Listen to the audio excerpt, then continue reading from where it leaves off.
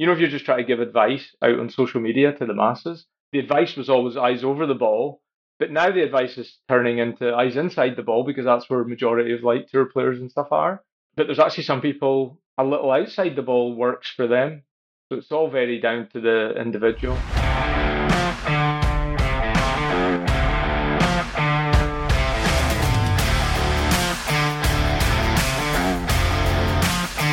This is the Tournament Code. We appreciate you taking the time to join us, Ross. We know a little bit about your putting background, being a putting coach, but before we get into that, let's start at the beginning. Let's talk a little bit about how'd you get into the game of golf? So my dad's a good golfer and he's a greenkeeper. He's kind of retired now, but just recently. So golf was always in the family. I started playing young.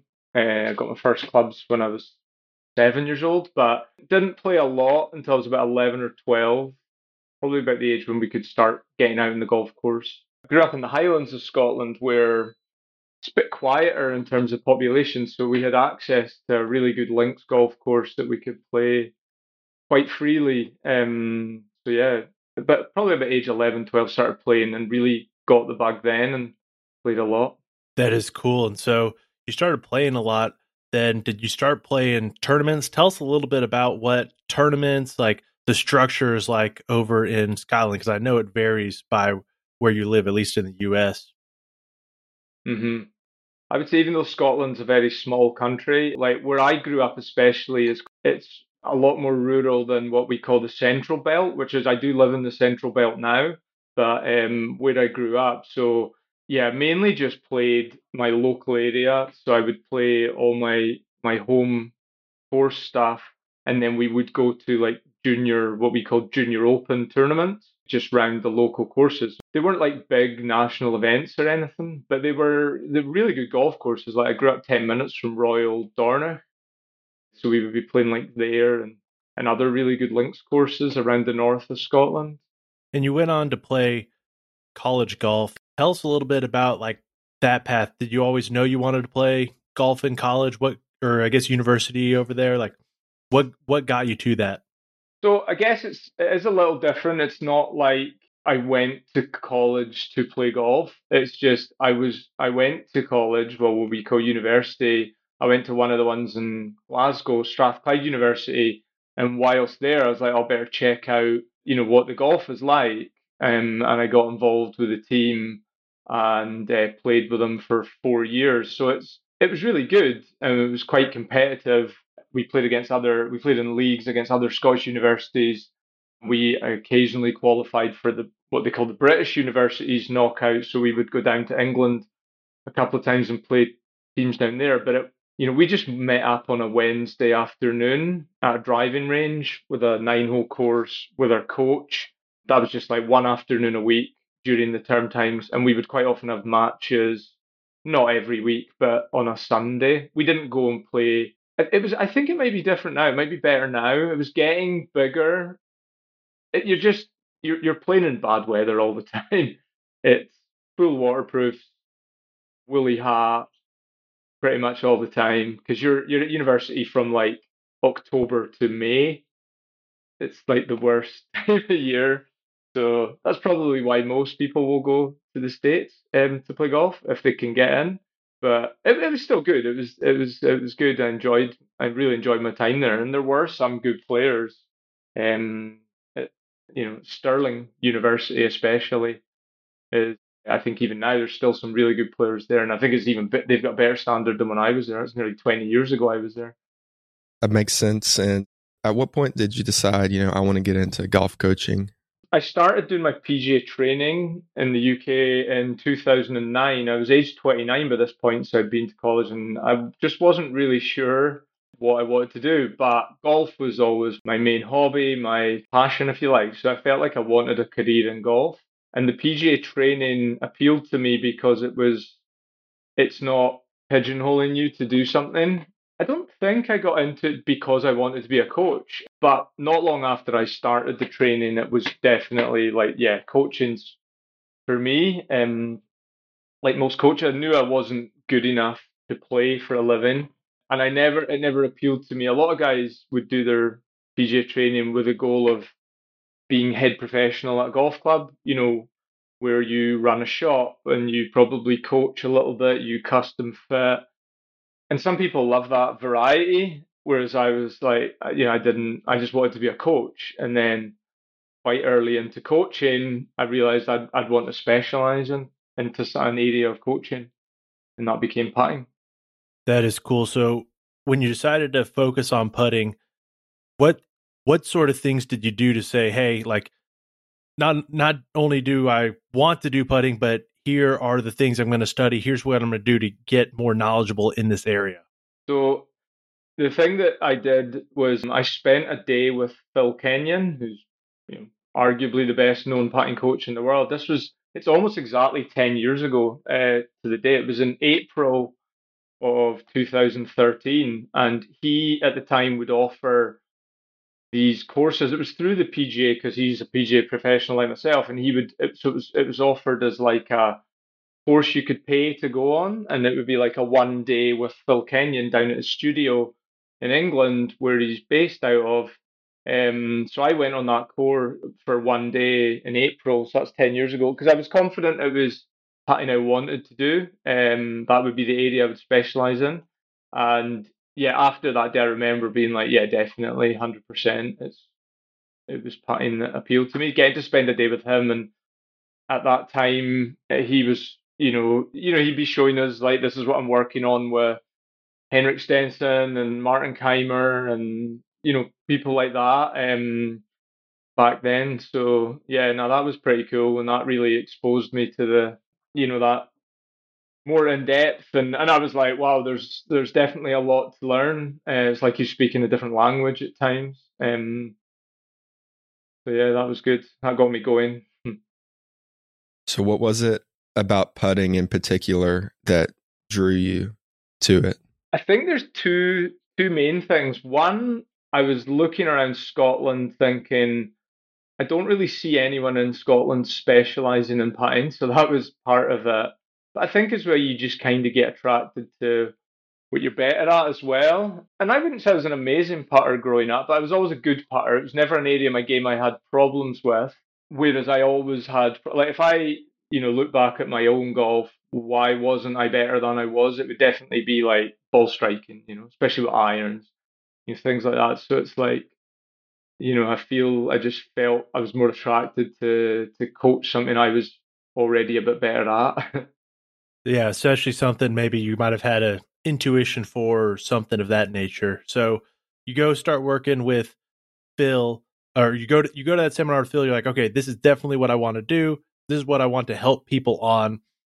What was the process like for getting clients? Because I met like golf swing, everybody has a problem with their golf swing, it feels like. Like everybody can always get better at their golf swing. And I'm not saying everybody can't get better at putting. What I am saying is a lot of people are like, oh, like I just need to practice more. And putting lessons maybe aren't thought of in the same way that full swing lessons are thought of. Yeah, yeah, totally. It was a slow process to get to the point where I was like, right, all I coach now is putting. So that's 10 years ago I really got started. And I would say it was about 4 years ago, I was still doing some swing lessons and maybe some junior coaching. And I was starting to get to the point where I was putting no effort into getting better at that. And all my effort was going into putting, but I had no choice to fill out my diary as much as possible. I was working at a driving range at the time, and they were great because they put in this nice indoor putting green. They bought a sand putt lab as soon as I was getting interested in putting, so I had the facility. But yeah, I was looking at my diary and going, "Gosh, I'm still doing more swing coaching than putting coaching." Because as you say, I just don't think many people go for putting lessons. I mean, I've had some people say to me, they come in for a putting lesson and they've said, I told my friend I was going for a putting lesson and he laughed at me. I was like, what? He said, hey, you can't teach putting. It's like, putting's all about feel, isn't it? You don't go for a putting lesson. So you're kind of battling that mindset that might still be out there. So yeah, but I got there eventually. I got to the point where I could say, and I there were some junior golfers I'd been coaching since they were maybe like 12 years old, and they were getting quite good, and I would say to the parents like that I'm not. I think they need a better coach than me for their swing because I'm not putting any effort into getting better at swing coaching. My focus is putting. I had quite a good little junior program running at the driving range. I gave that to a couple of other pros there. Says like, you guys want to take this over because I felt like if I want the name for putting, I should be, even though it might have meant my diary got a little bit quieter in the short term because I was like, but yeah, just trying to build that up. But it's been good. Eventually it was worth it in the last 3-4 years. I haven't done a swing lesson for a long time now, and I wouldn't even attempt to. 'Cause you still get asked questions by some people if you might be out golfing, and you're like, I don't know, I'm a bit out of touch with that. But I'll stick to putting. That's awesome. So like I got kind of a couple questions here. First off, do you have certain fundamentals in putting that you want to see in all of your students? And second off, what would you say like the most important aspect of putting is just overall? So I would say, yeah, I think there is certain things I like to see. There's certain just, over the years of seeing people struggling, and then you see the common problems. By far the most common would be the movement of the putter, like the way a lot of amateur golfers just accelerate the putter head through the ball. And a lot of that just dates back to old, myths that hang around, and maybe it's even other like we want our driver heads and our iron heads accelerating through the ball, and I think it's when most people come up short with putts, and I don't mean coming up like an inch short in a long putt. I mean like coming up short to a problem that it's an issue, and they don't realize they're actually doing that while accelerating the putter head. So the logic is quite often that I'll probably need to, even if they don't think it in their head, they subconsciously will accelerate more because I'm short. So yeah, I would say something I like. I like to see people generate speed in their backswing. I very rarely see slow backswings work well. But it's difficult because some people listening might be like, well, what does that really mean? Is my backswing even slow? And that's why I think you do need the coaching and the technology that measures these things and you can show people. I think the most important is speed, definitely. I always, if I get a new client though, I first thing I try and do is get their setup in place because that just has so many knock-on effects. But yeah, in terms of putting, I just say, if you're not going to do a lot of work on your putting, but you'll do a little bit, go work on speed because, I see a lot of good golfers, like good amateur golfers that are making, poor reads. They're aiming their putter poorly. They're pushing or pulling their putter, but they can all work together and the ball can still find its line. Okay. It's not the way I want them to putt. I'd rather they get the read right and the work down these biases on pushes and pulls, but at least you've got a fighting chance with those errors. If you can't judge the pace pretty well on a 30-foot putt, you're going to be three putting. There's no way around that. If you're 6 feet short, you're 6 feet short. If you're blasting at 8 feet by, whereas the other errors in putting, pushes, pulls, misreads, there's a way they quite often are worked in a way that people are compensating to at least have a chance to putt okay. But speed, yeah, you got to get good at speed, I think. Right. So like you talked about not accelerating through the stroke. Does it matter to you whether or not the backstroke and the through stroke are the same distance, or does that matter? I would say yes, but it's not something I am set on. As a coach, you have a preference. I'll show golfers what they're doing, and you're either going to be shorter in the backswing, longer in follow through. You're going to be pretty even, or you're going to be longer in the backswing, shorter in the follow through. Over the years, I've definitely built a preference for longer in the backswing, shorter in the follow through, but I don't force it on everybody. I generally like to see it even, if at least. And most golfers, it's just about getting them to even have a little bit of intent. I see some golfers, even quite low handicaps, where it's a mixture of those, or it's quite even on, say, 8-foot putts, 10-foot putts, but you give them a 30-foot putt, the follow through starts getting longer because they're not generating any speed in the backswing, and that's the longer putts that will really show up. But I would definitely say my preference is longer back and a little bit shorter through. But that's usually just a byproduct. Like the long follow through is the byproduct of the acceleration. So if you can get them to, get some speed in the backswing and, not slow it down in the transition, they're not likely to have a big long follow through anyway. Yeah. Perfect. Well, let's say I'm listening to this and I'm like, I'm not necessarily sure whether I'm ready to have a putting lesson. I'm not fully convinced about this, but I do think what you said right there about setup is interesting. How does this person know that, hey, my setup is messed up, or what are maybe some things that they can look at in their putting game and be like, oh, like this might be a result of poor setup? I would say like one of the best things an amateur golfer can do is just like get somebody to take a picture of their setup or look at it in a full length mirror and then go and look on the TV, look at the PGA Tour players, and there's quite often a huge difference. Now, I'm not saying they've all got the same setup on the PGA Tour, but there's nobody nowadays that doesn't have at least quite an athletic looking setup.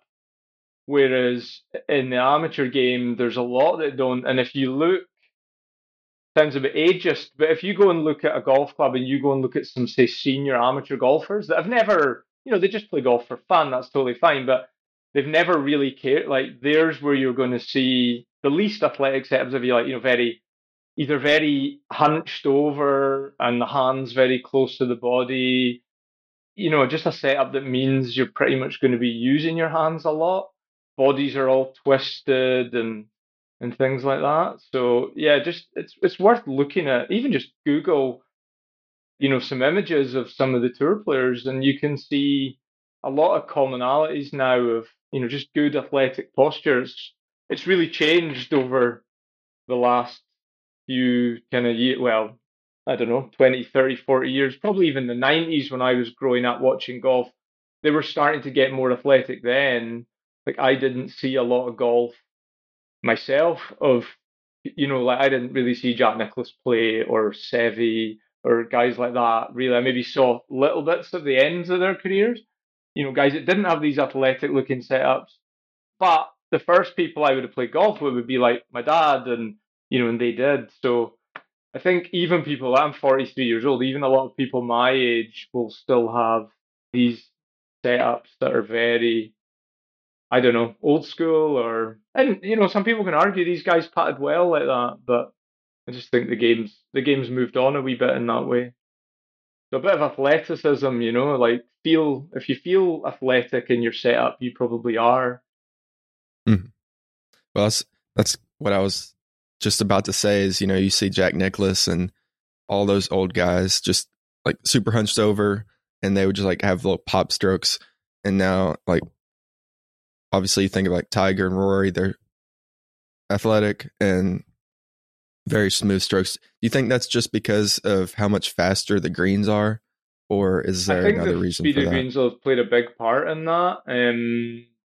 I think as well, just like coach. I mean, I don't even know who the first putting coach ever was. It maybe is like beyond the time when Jack Nicklaus was even playing. Like, I don't really know what those guys did around their putting.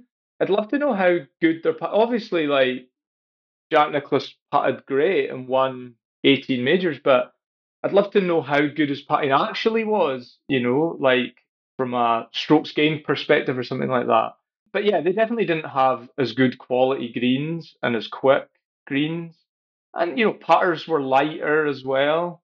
If you think about lighter putters and longer grass to putt through, and you can understand probably why there was more pop in the strokes then.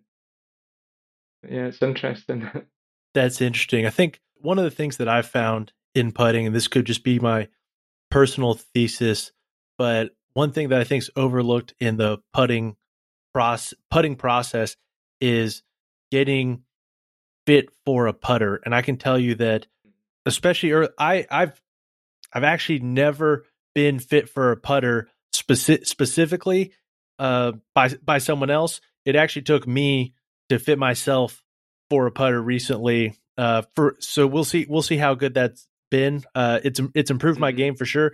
But what I've found in doing that is like I always felt like everything you bought off the rack, it's 33, 34, 35 inches, and it's Mm-hmm. approximately, what are they? I think 80 degrees is, no, 70, 70. You're right, 70. Mine's 79 or 78 or something like that, which is why it's so funky. But for someone like me who's 6'3", and I don't know relatively how long my arms are to my torso, all that kind of stuff. But as far as like getting into a putting stance for me, I actually reverse engineered it. And I said, okay, like as opposed to like building my stance around how this putter is going to sit, I'm first going to stand up. I'm going to see like, all right, approximately where am I going to feel the most comfortable putting to make an athletic motion? And then I built my putter backwards around that. So I added a little bit of length, knocked it to like 77 degrees, 77 degrees, so it's pretty upright.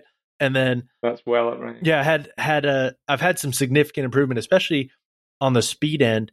But Good. through that process, I realized and noticed like, man, like imagine going to the store and like buying something off the rack. Like there's a reason maybe there's a lot of unathletic looking putting strokes, and it's because people are buying putters that don't fit necessarily their body shape, body type, natural motor patterns. So they're having to build their putting strokes around those putters. What have you noticed in fitting people for putters, helping people find putters that are right for them, etc.? Yeah, I could rant about this all day. I think it is bad, and putter fitting's so far behind the rest of the game. Everybody gets fit for their irons now, and their wedges, and their hybrids, and their. When you speak to fitters, it's really getting more advanced very quickly all the time. And there's even just this year, I'm noticing specialist fitting places opening up here in the UK, and it's but putter fitting's still miles behind. I think there's a couple of reasons for that. I think one, there's less money in putters. They're not as expensive as a set of irons, so you're not going to make as much money. So that might put some people off and down. But I think for me, I think the main reason that I don't think you can separate a putter fitting from putter coaching. Personally, I don't like to do that. If you just think of like we talk about things like toe hang, and somebody needs a face balance putter, a toe hang, that bit of extra weight in the toe of a putter, typical amateur golfer can override that Gohan quite easily. If you just think of the torques you can apply to a putter with your hands, and that's what a lot of golfers are doing. So I quite often, if somebody books in for a fitting with me, I'll even talk them out of the fitting to begin with, because I'll say, look, even if we do like one lesson and you go away for like a month, you will be in a much better shape to get a really good putter fitting. But there is a situation where somebody's come in and they're 6'5" and their putter's 34 inches. I'm like, right, okay, we do just need to get you out of that putter. Or you can occasionally get somebody whose putter's 30 years old and it's got 6 degrees of loft on it or something like that. But yeah, in the main, I'm like, look, your putter's fairly modern. It might not be the perfect length for you, but there's bigger areas you can improve your putting in, and it's like, get your setup sorted. But even if I just sort of do a bit of what I call it like a lesson fit, and it's like a bit of coaching to get the setup right, it's definitely nowhere near the rest of the game. I don't know as well whether manufacturers, the major manufacturers, if you think about it, if they just build thousands and thousands of putters at three different lengths, as you say, 33, 34, 35, everyone gets the 70-degree lie angle. Most of the big brands use about 3 degrees of loft. It's perfect for them. They just put them in all the shops around the world. People go in, buy them, roll a couple of putts on a mat or something, buy them, and they just rinse, repeat, do that over and over. Because I get people turning up for lessons with like 6 putters under their arm, saying, hopefully you can tell me which one of these is best for me as well, because I just keep buying putters. So it's it's going to be more work and less profit for the big brands to do it the way I think it should be done. And that's why I use a brand called Seymour, an American brand, and they do it differently. I don't claim their putters are better than anyone else's putters in terms of quality.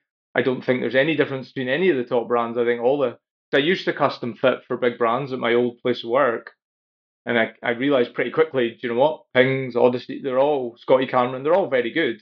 But Seymour allow me to fit properly. The putters get built to order, and they're a putter specific brand, so it's perfect. I get a lot of tall people coming, and some of them have been playing golf for 2, 3 decades with a putter too short for them. I've had 6 foot 7 guys in. They're not only can I get a putter built for them properly, it'll be weighted properly, because you could technically buy a 35-inch putter and plug it, but yeah, this will be weighted properly and everything, and so yeah, I enjoy putter fitting because coaching was what I always wanted to do, but I realized pretty quickly I'll keep fitting as well because it would frustrate me to be coaching people, like especially someone I was working with over the long term, and they just didn't, they just couldn't get a putter right because they were very tall or not very tall. I mean, even myself, I'm not particularly tall, but I use a 33.5-inch putter, and I've used 34 in the past. But now that I've used 33.5 for a long time, if you give me a 34, it feels horrible. So I'm in between, and I do loads of fittings that are 34.5, and so yeah, just saying that the whole golfing world should either be a 33, a 34, a 35 to me is crazy. That makes sense. Is there like a quick reference to like how tall your putter should be? So like if I was just standing on the putting green and my putter came up to my belt buckle, for instance, where should that putter come up to? You can measure I usually measure knuckle to floor, and I've got a little chart. It was a chart that's actually made by Seymour. I have it up in my putting lab, and it's like if your knuckle to floor is like 31 inch, you're probably going to be about a 34-inch putter. But there's other variables, like some people just putt better with a bit more forward bend, a bit less forward bend. Also, one golfer might be an eyes over the ball putter and have the same body shape and posture as another guy that's maybe 2 inches inside the line. He might need a little bit longer putter. Some people measure wrist to floor, and the wrist to floor is quite often very close to the putter measurement. But yeah, these are just guides. It's a good starting point. I'll measure knuckle to floor, right? Looks like you're 35, but the way the fitting goes, it's very rare they're going to be miles out of that, though. They're either going to be 34.5, 35, or 35.5, probably. But yeah, not That makes sense. wrist to floor would be the one that's seen as closest to the actual putter length. Interesting. Yeah, it's interesting that you bring up the eye position in the putting setup, because when me and Daniel growing up, I mean, everybody had the eye line mirror and everybody was taught, you need to have your eyes over the ball. And so we just kind of came to think that that was what we needed to do. But through practicing over the years, I was like, I don't really care about this. Like, whatever feels comfortable, whatever I can see my line, I'm just going to do that. And so how would you coach players on where their eyes need to be? So I do a test with a mirror, and then I'll use a laser. I'll get a straight putt of about 10 feet, and I'll place a pen, like a biro pen, that will be maybe around about 2/3, 3/4 of the way into the putt. And that the laser will shoot through the middle of the mirror, middle of the pen to the middle of the hole. And then basically get people to, first of all, take their normal posture and say, right, where are your eyes? And then just say, like, avert your eyes along the ground to the pen, and how does the pen look? And if the pen looks straight, that's good. I'll keep your eyes where they are. But yeah, I would say the majority of people are better inside the ball. But some are over. I personally, I putt with my eyes over the ball. I even have a couple of players that are actually outside of the line of the ball, and nobody anywhere is going to tell like people to do that. As in, like, if you're just trying to give advice out on social media to the masses, the advice was always eyes over the ball. But now the advice is turning into eyes inside the ball, because that's where majority of light tour players and stuff are. But there's actually some people a little outside the ball works for them. So it's all very down to the individual. Makes sense.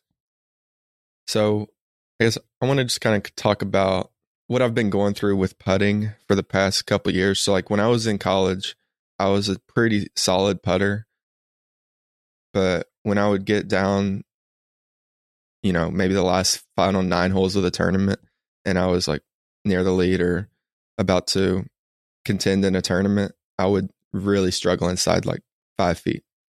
My hands would shake, no control over the putter face. I was putting with a 2-line San Diego, so it's like basically like a Scotty Cameron Newport. And so I would putt like pretty solid throughout the tournament to get myself in that position. And then once I had a 3-footer, I would just like get super, I'd be nervous, but I would be nervous like on every other shot and be able to pull those off. But I just have no controller face, and I had the yips when it came down to it. Like, I'm not like going to say I didn't have it, because I did. And so I didn't really have any way to fix it. There's some like, I tried a lot of things. I tried the pencil grip. It kind of calmed my hands down a little bit. But when the arm lock stuff came out, I was like, you know what? This seems like it's actually going to work.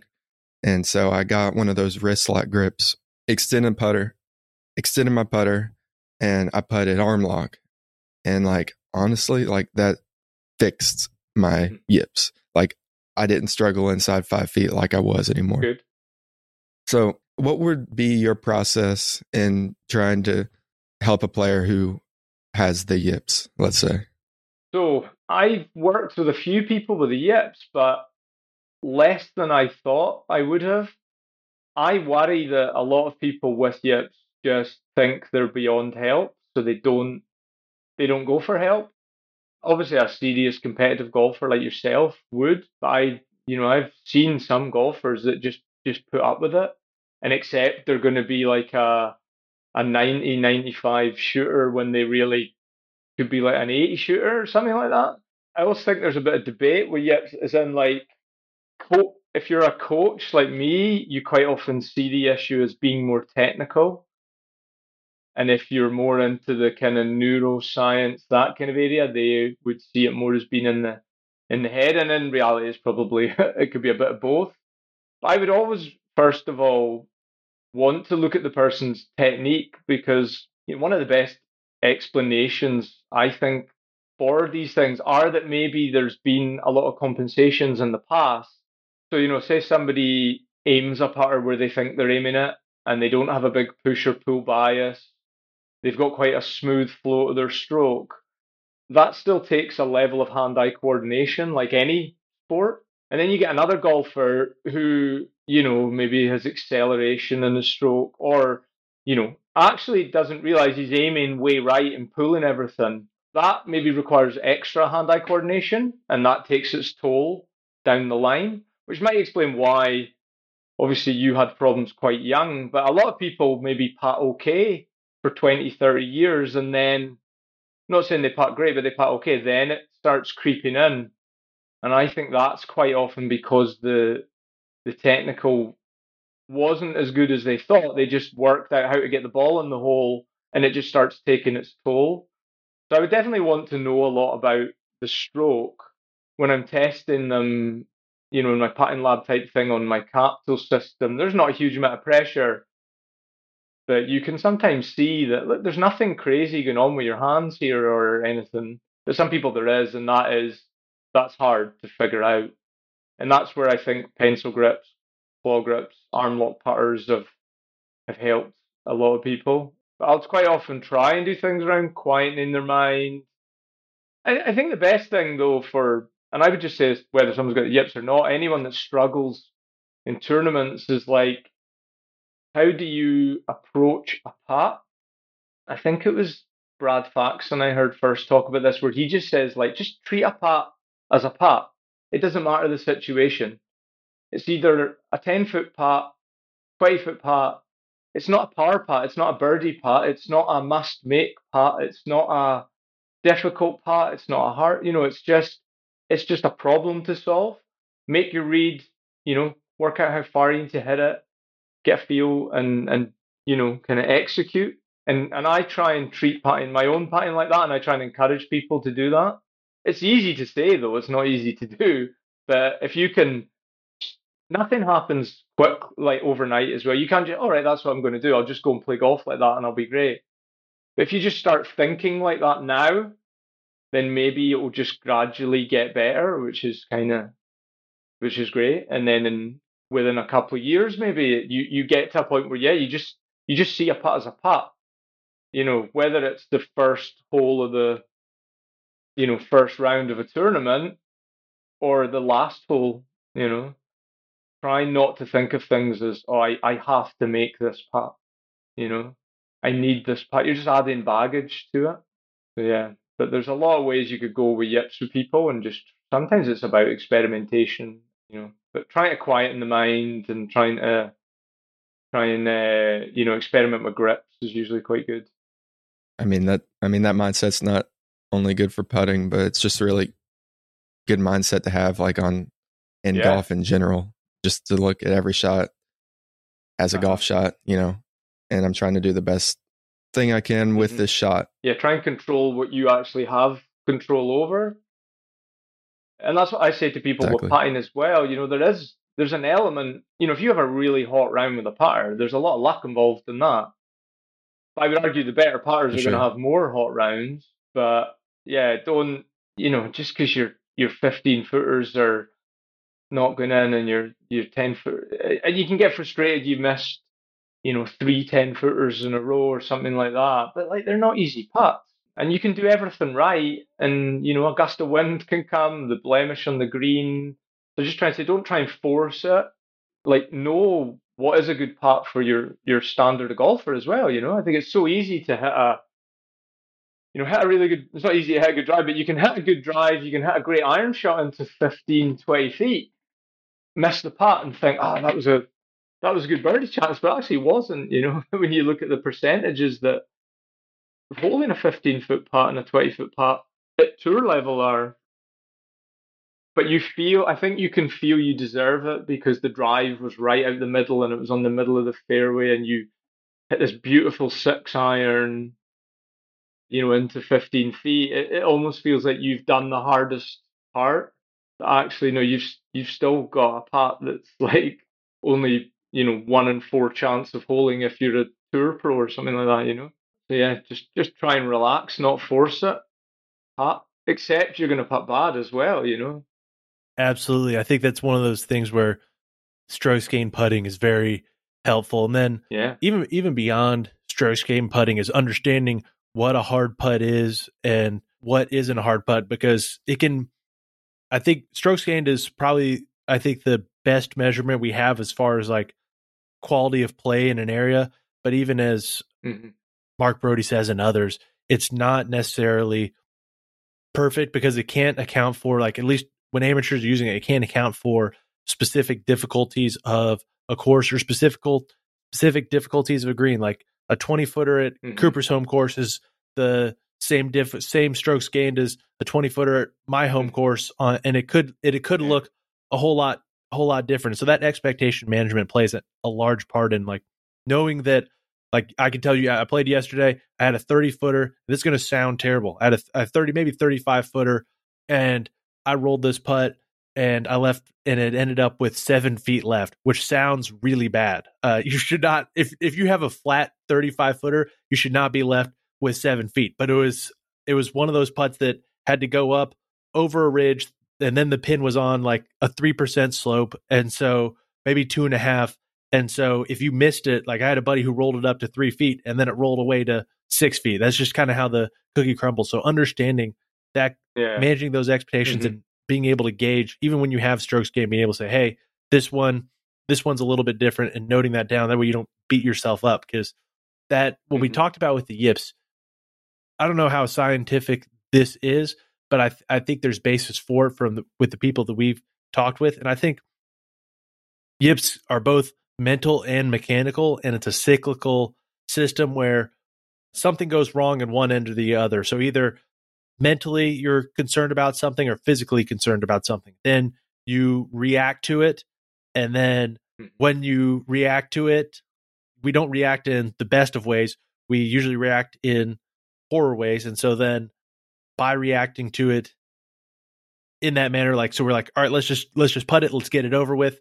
And it makes it worse. So you start adding in bad mechanics with bad mentality. And I won't go through that rabbit hole. I know I've been rambling a little bit here. I wanted to talk a little bit about arm lock. That's how I found my putter, that more upright one. I was putting with a conventional Scotty X5, really liked it, but after a while I was like, okay, I'm just going to try something new, and I went down the rabbit hole of learning about zero torque putters. I don't know how familiar you are with like messing around with those, but it was interesting, and so I ended up getting one of those lab putters. And while I was at it, I was like, okay, I might as well try out this arm lock thing. So I got it super upright, and I found, hey, like this works pretty well. And just like Cooper found, Cooper's was like a baby arm lock. It came up maybe to like just above his wrist here. It was very like inside 5 feet, inside 10 feet. I felt very good about making putts and getting good rolls, and my strokes gained putting showed it. However, speed control, especially on when you play on like tour level greens, on normal courses it was fine. Once you got on tour level greens, it was much harder to get the right speed down. How do you consult your students? Like, have you ever put anybody in an arm lock putter? Are you super against them? I mean, I'm interested to hear kind of the methodology about why you might put someone in, or if you just never would do it. I haven't, but it's pretty much because I only fit for one brand, Seymour. They don't do arm lock. They don't have an arm lock option. I don't think there's that many in Scotland yet. These are the type of things that we might be just a few years behind you guys on. So I do think they probably will appear more. They are available. Like I do think there is brands that offer arm lock. I'm sure Odyssey did one, and I saw one once. Yeah. I am of the opinion with Pine, whatever works, I don't care. So if somebody comes to me for a lesson, I'm not going to change things based on my preferences. Just arm lock helps you. You should definitely use it. But I just don't think there's as many in circulation here yet. I could be wrong about that, though. There may be more than I think, and I just haven't seen that many. I haven't personally played a lot of golf the last 8, 9 years. And I've just more, you live in your bubble where you're coaching, and so there maybe is more of them out there than I realized, but I haven't seen a lot. Yeah, and that would be the one thing with arm lock that I would say is when if you do not buy arm lock off the rack, because it's worse than just buying a regular putter off the rack, because arm lock needs to be kind of specifically crafted around how you're standing at center, because if you get it wrong, like if you get it wrong, it's not gonna produce a positive effect. I think they're good. I was just interested. Cooper, I know you had something to say too. Yeah, I was just gonna say, I know, like, I've never played over there, but I know the greens are generally slower over there compared to the U.S. And I would say that probably having such fast greens over here is a reason that people are going to arm lock.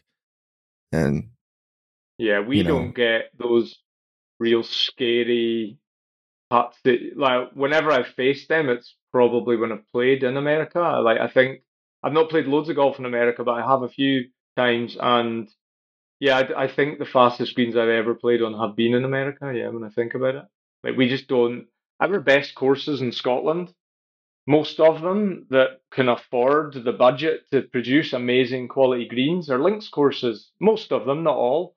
So there's too much wind to have them running at 12 on the stimp or 13 stimp. So yeah, we just don't face those greens very often. It was surprising to me when they were playing the last year of the British Open at St. Andrews. I think they said the greens were running like 10 or 11, and I was like, 10 or 11 at a major? Because if they play at Oakmont, like for the U.S. Open, they're at 15, and it's just I mean, I remember the 2015 Open at St Andrews, though. There was a delay. It finished when Zach Johnson won it. It finished on the Monday because of wind on the Saturday. I think they lost a day or most of a day because of wind, and that was with 10, 11 stimp greens. So if they'd have been, I mean, last year was okay. The weather was good, but yeah, if you get that wind, which you can get even in the height of our summer sometimes, the links courses, you'll get too many days where it's unplayable if the greens were that quick. I understand. Well, I have a few more questions. We don't want to use up too much of your time, but I did have something that I wanted to talk about. We've talked a little bit about putting mechanics. We've talked a little bit about putter fitting. We've talked about a lot of the basics that comes to putting, but early on in the podcast, you said the most important thing, if there's one thing you had someone work on, it would be putting speed. If you didn't see anything, if they just had a little bit of time, hey, work on your speed.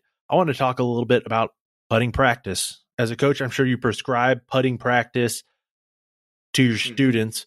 What does, if you say, hey, student, like you need to go out and do some putting practice, what are some drills that you're giving them? And how much time per week are you recommending your student spend on putting practice generally? So what I usually do for time spent is I ask players to commit to a time, and it all comes down to what time, what level of player are they, what level do they want to be. If you're like a junior player with a lot of time in your hands, and you say you want to go to college in America, or eventually be a tour player, it's like, well, you're going to need to put in the hours. The other people. So I mean, I have a sort of 6 month program with people that I do, and part of that program is I ask for a commitment of what are you prepared to practice and what have you got time to do. And I think for a lot of people, I don't, if somebody's an amateur golfer with quite a good handicap, but they've got a family and a full time job, so even if you can only do 45 minutes a week, 30 minutes a week, it's far more about the quality of practice than the time. And if somebody's just saying, right, I want to get better at golf, I'm a, digit handicap or whatever, I don't expect them to go and just practice their putting and ignore the rest of their game either. I do think, your ball striking will be, probably the biggest factor in the level of golf you get to play at. But I would just be worried if you ignore your putting, what can happen. So it's like, I just try and get people to commit. So if they say, look, I've only got 30 minutes a week, I say, right, that's fine. Let's make it a really good 30 minutes. And the practice will generally be tailored to them in terms of it's technical. But, my most, like, once I get their setup in place, I'll say, right, well, this needs maintenance. Like, you can't just get your setup and say, right, well, my setup's good now. You need to check it. So it's like, I use putting mirrors all the time. I mean, to check ball position and eye position. And so check your setup regularly. And that's something you don't need to spend long doing. In fact, one of the probably worst things you could do is spend an hour on a putting mirror. Like, I just don't, think that would translate, because you can't take your mirror around the golf course with you. So just spend 5 minutes on it regularly. And then, if you've got something technical to work on, you need to devote. But I wouldn't advise doing a lot of that unless you're working with a coach, because you could just be practicing the wrong thing. And then it's like more your performance practice. So get some speed drills. There's just so many out there. I've got a couple of good sort of ones I go to. Anything that gets people just focused on the putt, and it's like it matters, and you're not just like rolling the same ball to the same target over and over. You're changing it, and then just I usually try and get people to, on their distance putts, try and get them to get the ball within 10% of your initial distance. That would be a good benchmark.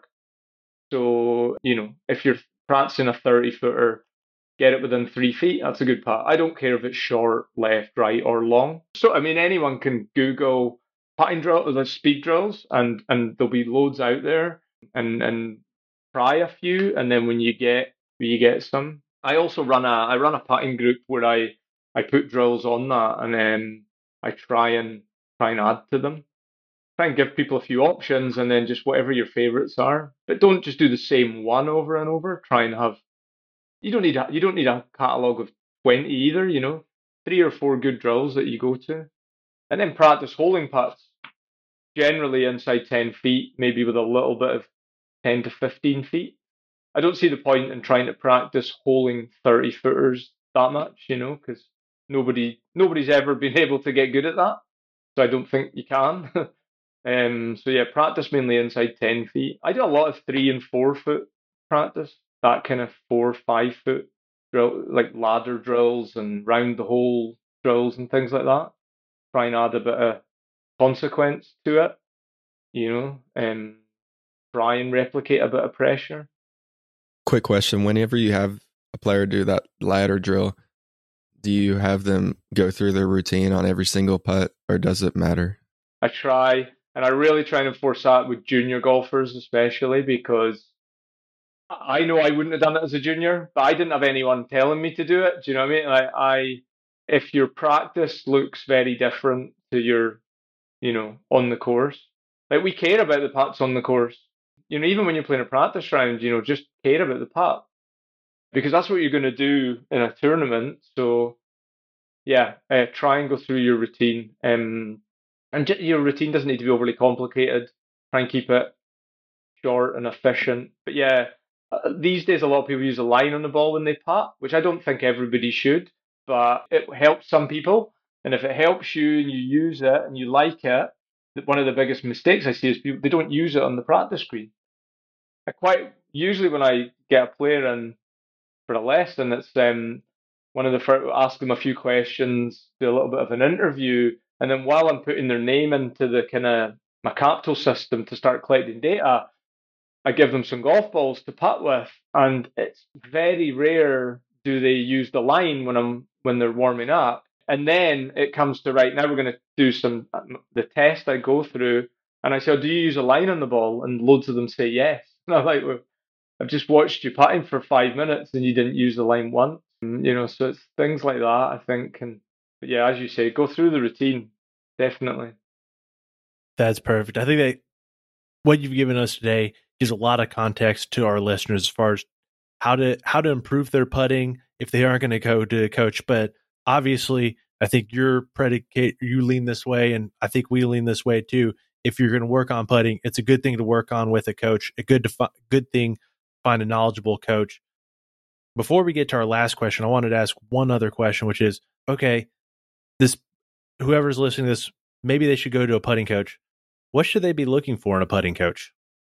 I would probably say someone who specializes in putting would be, if you can, and there's definitely more people doing it all the time, I think. I just think that's the way the industry's going. It's like there's more people focused on the fitness side, there's more people focused on, you know, short game and things like that. Whereas years ago, probably a lot of coaches just tried to do it all. I would try and find someone who specializes because I get a lot of lessons where people come in and I always ask, have you ever had a putting lesson? And most people haven't, or they say, oh yeah, I've got a swing coach that I've worked with for years, and every now and again we'll go on the putting green for 10 minutes, 15 minutes.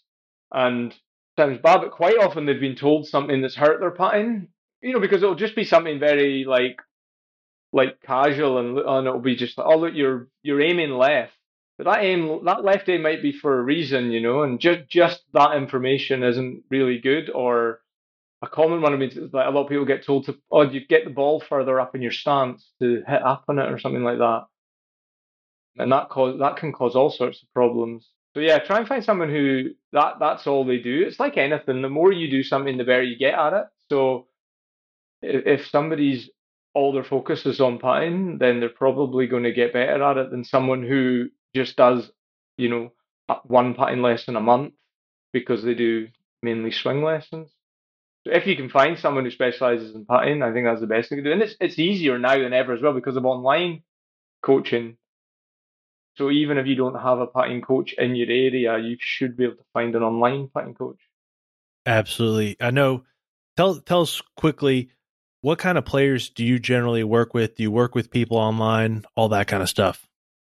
I have a really wide variety. I say, because I've had people phone me that are maybe like an 18 handicap and say, oh, would you work with a player of my level? And I'm like, definitely. I work with anyone who wants to improve.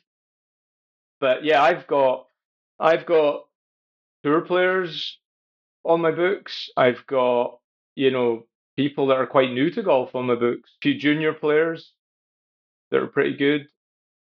Yeah, and I probably would say the most popular client I get is like a low handicap amateur, somewhere in the region of like a 5 handicap to like a plus, +2, +3, that type of. They would be the most common, but I love it when you get 22 handicap in because it's like, they're quite often they come to see you because they're like three putting 8 times a round, and it's not that difficult to improve from that. So I quite enjoy working. I quite like enjoying working with players of all levels and ages. I've got, players as, junior players, and I've got senior players, males, females. So yeah, and online I kind of resisted online coaching for a while. I saw a lot of good putting coaches doing it and advertising it, and I was a bit like, because I love, I used Stampat Lab for about 5 years, and in the last 4 years or so, I've been using Capto. So I've always used something that really gives you data that the naked eye can't even see, let alone a video. So I kind of resisted it, and then it's more just this winter. I thought, you know what, I'm gonna, you can get left behind. I thought if everybody's doing it, and that's the way the industry's maybe going as well. So I embraced it more this winter, and I've actually really enjoyed it, and I've seen some things about it that it can be quite convenient for people. And I think the more you do it, your eye gets better. Like I'm starting to watch videos now and notice things I wasn't maybe noticing as well 6 months ago. So I quite enjoyed online coaching now actually. Interesting. I think I lied about us getting to our last question because I have one more question before we get to our No last problem. question. And you mentioned that you work with tour players. What are some of the things that you've learned working with tour players? A couple of things that surprised me was actually the issues are similar. It's not drastically different. Quite often would be, if somebody's struggling, it will be like a bias around, look how far left you're aiming. They didn't know they were doing it, and then you're hitting push putts. Yeah, you're probably better at compensating for that than a 12 handicap, but yeah, a lot of the issues are similar, and sometimes it is that, you know, around acceleration and things like that. But sometimes it can be easier as well because it's like they're going to go and practice it, so they'll get results. They'll get the results you need quite quickly. But yeah, it's good. I don't think I would like to just only work with tour players though, like some people do. I think I like that, the differences. Very cool. Well, perfect. We appreciate you taking the time to join us. The last question we ask every guest is the same. And for you, since you also teach people, it'll be a two-parter. So first, if you could go back to yourself as a junior golfer, what is one thing you would tell yourself? And similarly, if you could only tell a junior golfer one thing, what would that one thing be? Oh, there's 1,000 things I would tell myself, but if it was one, I think I would have tried to be around people that know how it works, like as in getting better and like I think where I grew up, especially at my home club, didn't actually have a golf coach when I was growing up, so I didn't get lessons. I was uncoached really. Like my dad was a low single digit without any lessons, still has never had a lesson, and my brother's a good player. We didn't take many lessons growing up, and it's not even just about getting the technical coaching, but like get coaching from people who have experience and they know what's needs done. I wish I was around that more. So not just to have had a technically better golf swing, but just to be like, right, well, 'cause I would go to the practice area and chips and balls, and but there'd be no structure to it or anything like that. Learn how to practice and be around the people that know that stuff.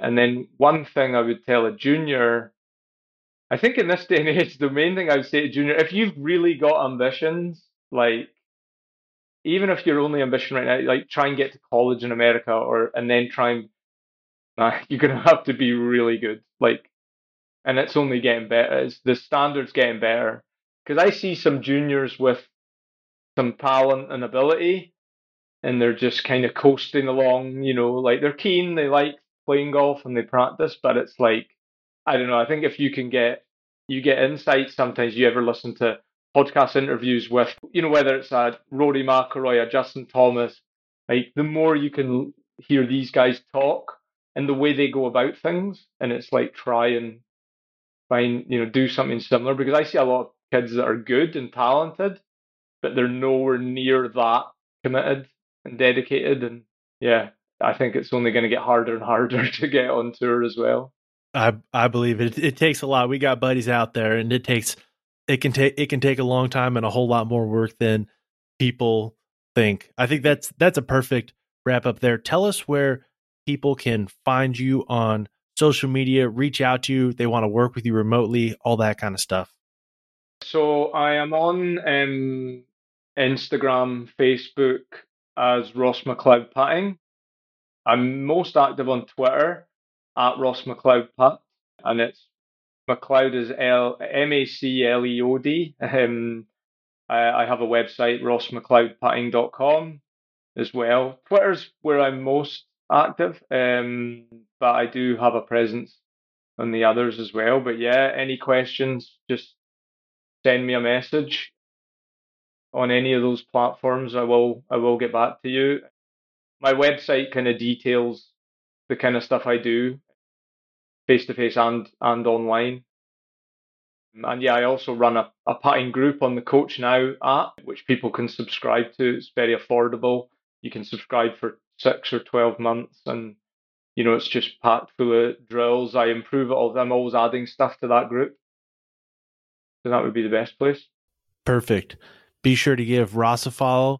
And if you're listening to us on Apple Podcasts or Spotify, please subscribe and leave us a rating. And if you're listening to us on YouTube, please like and subscribe. This helps us get our message out to more people. And if you're trying to find us on social media, you can find us on Instagram at The Tournament Code and on Twitter at Tournament Code. As always, we appreciate you joining us, and we look forward to diving in deeper to what it takes to play elite tournament golf.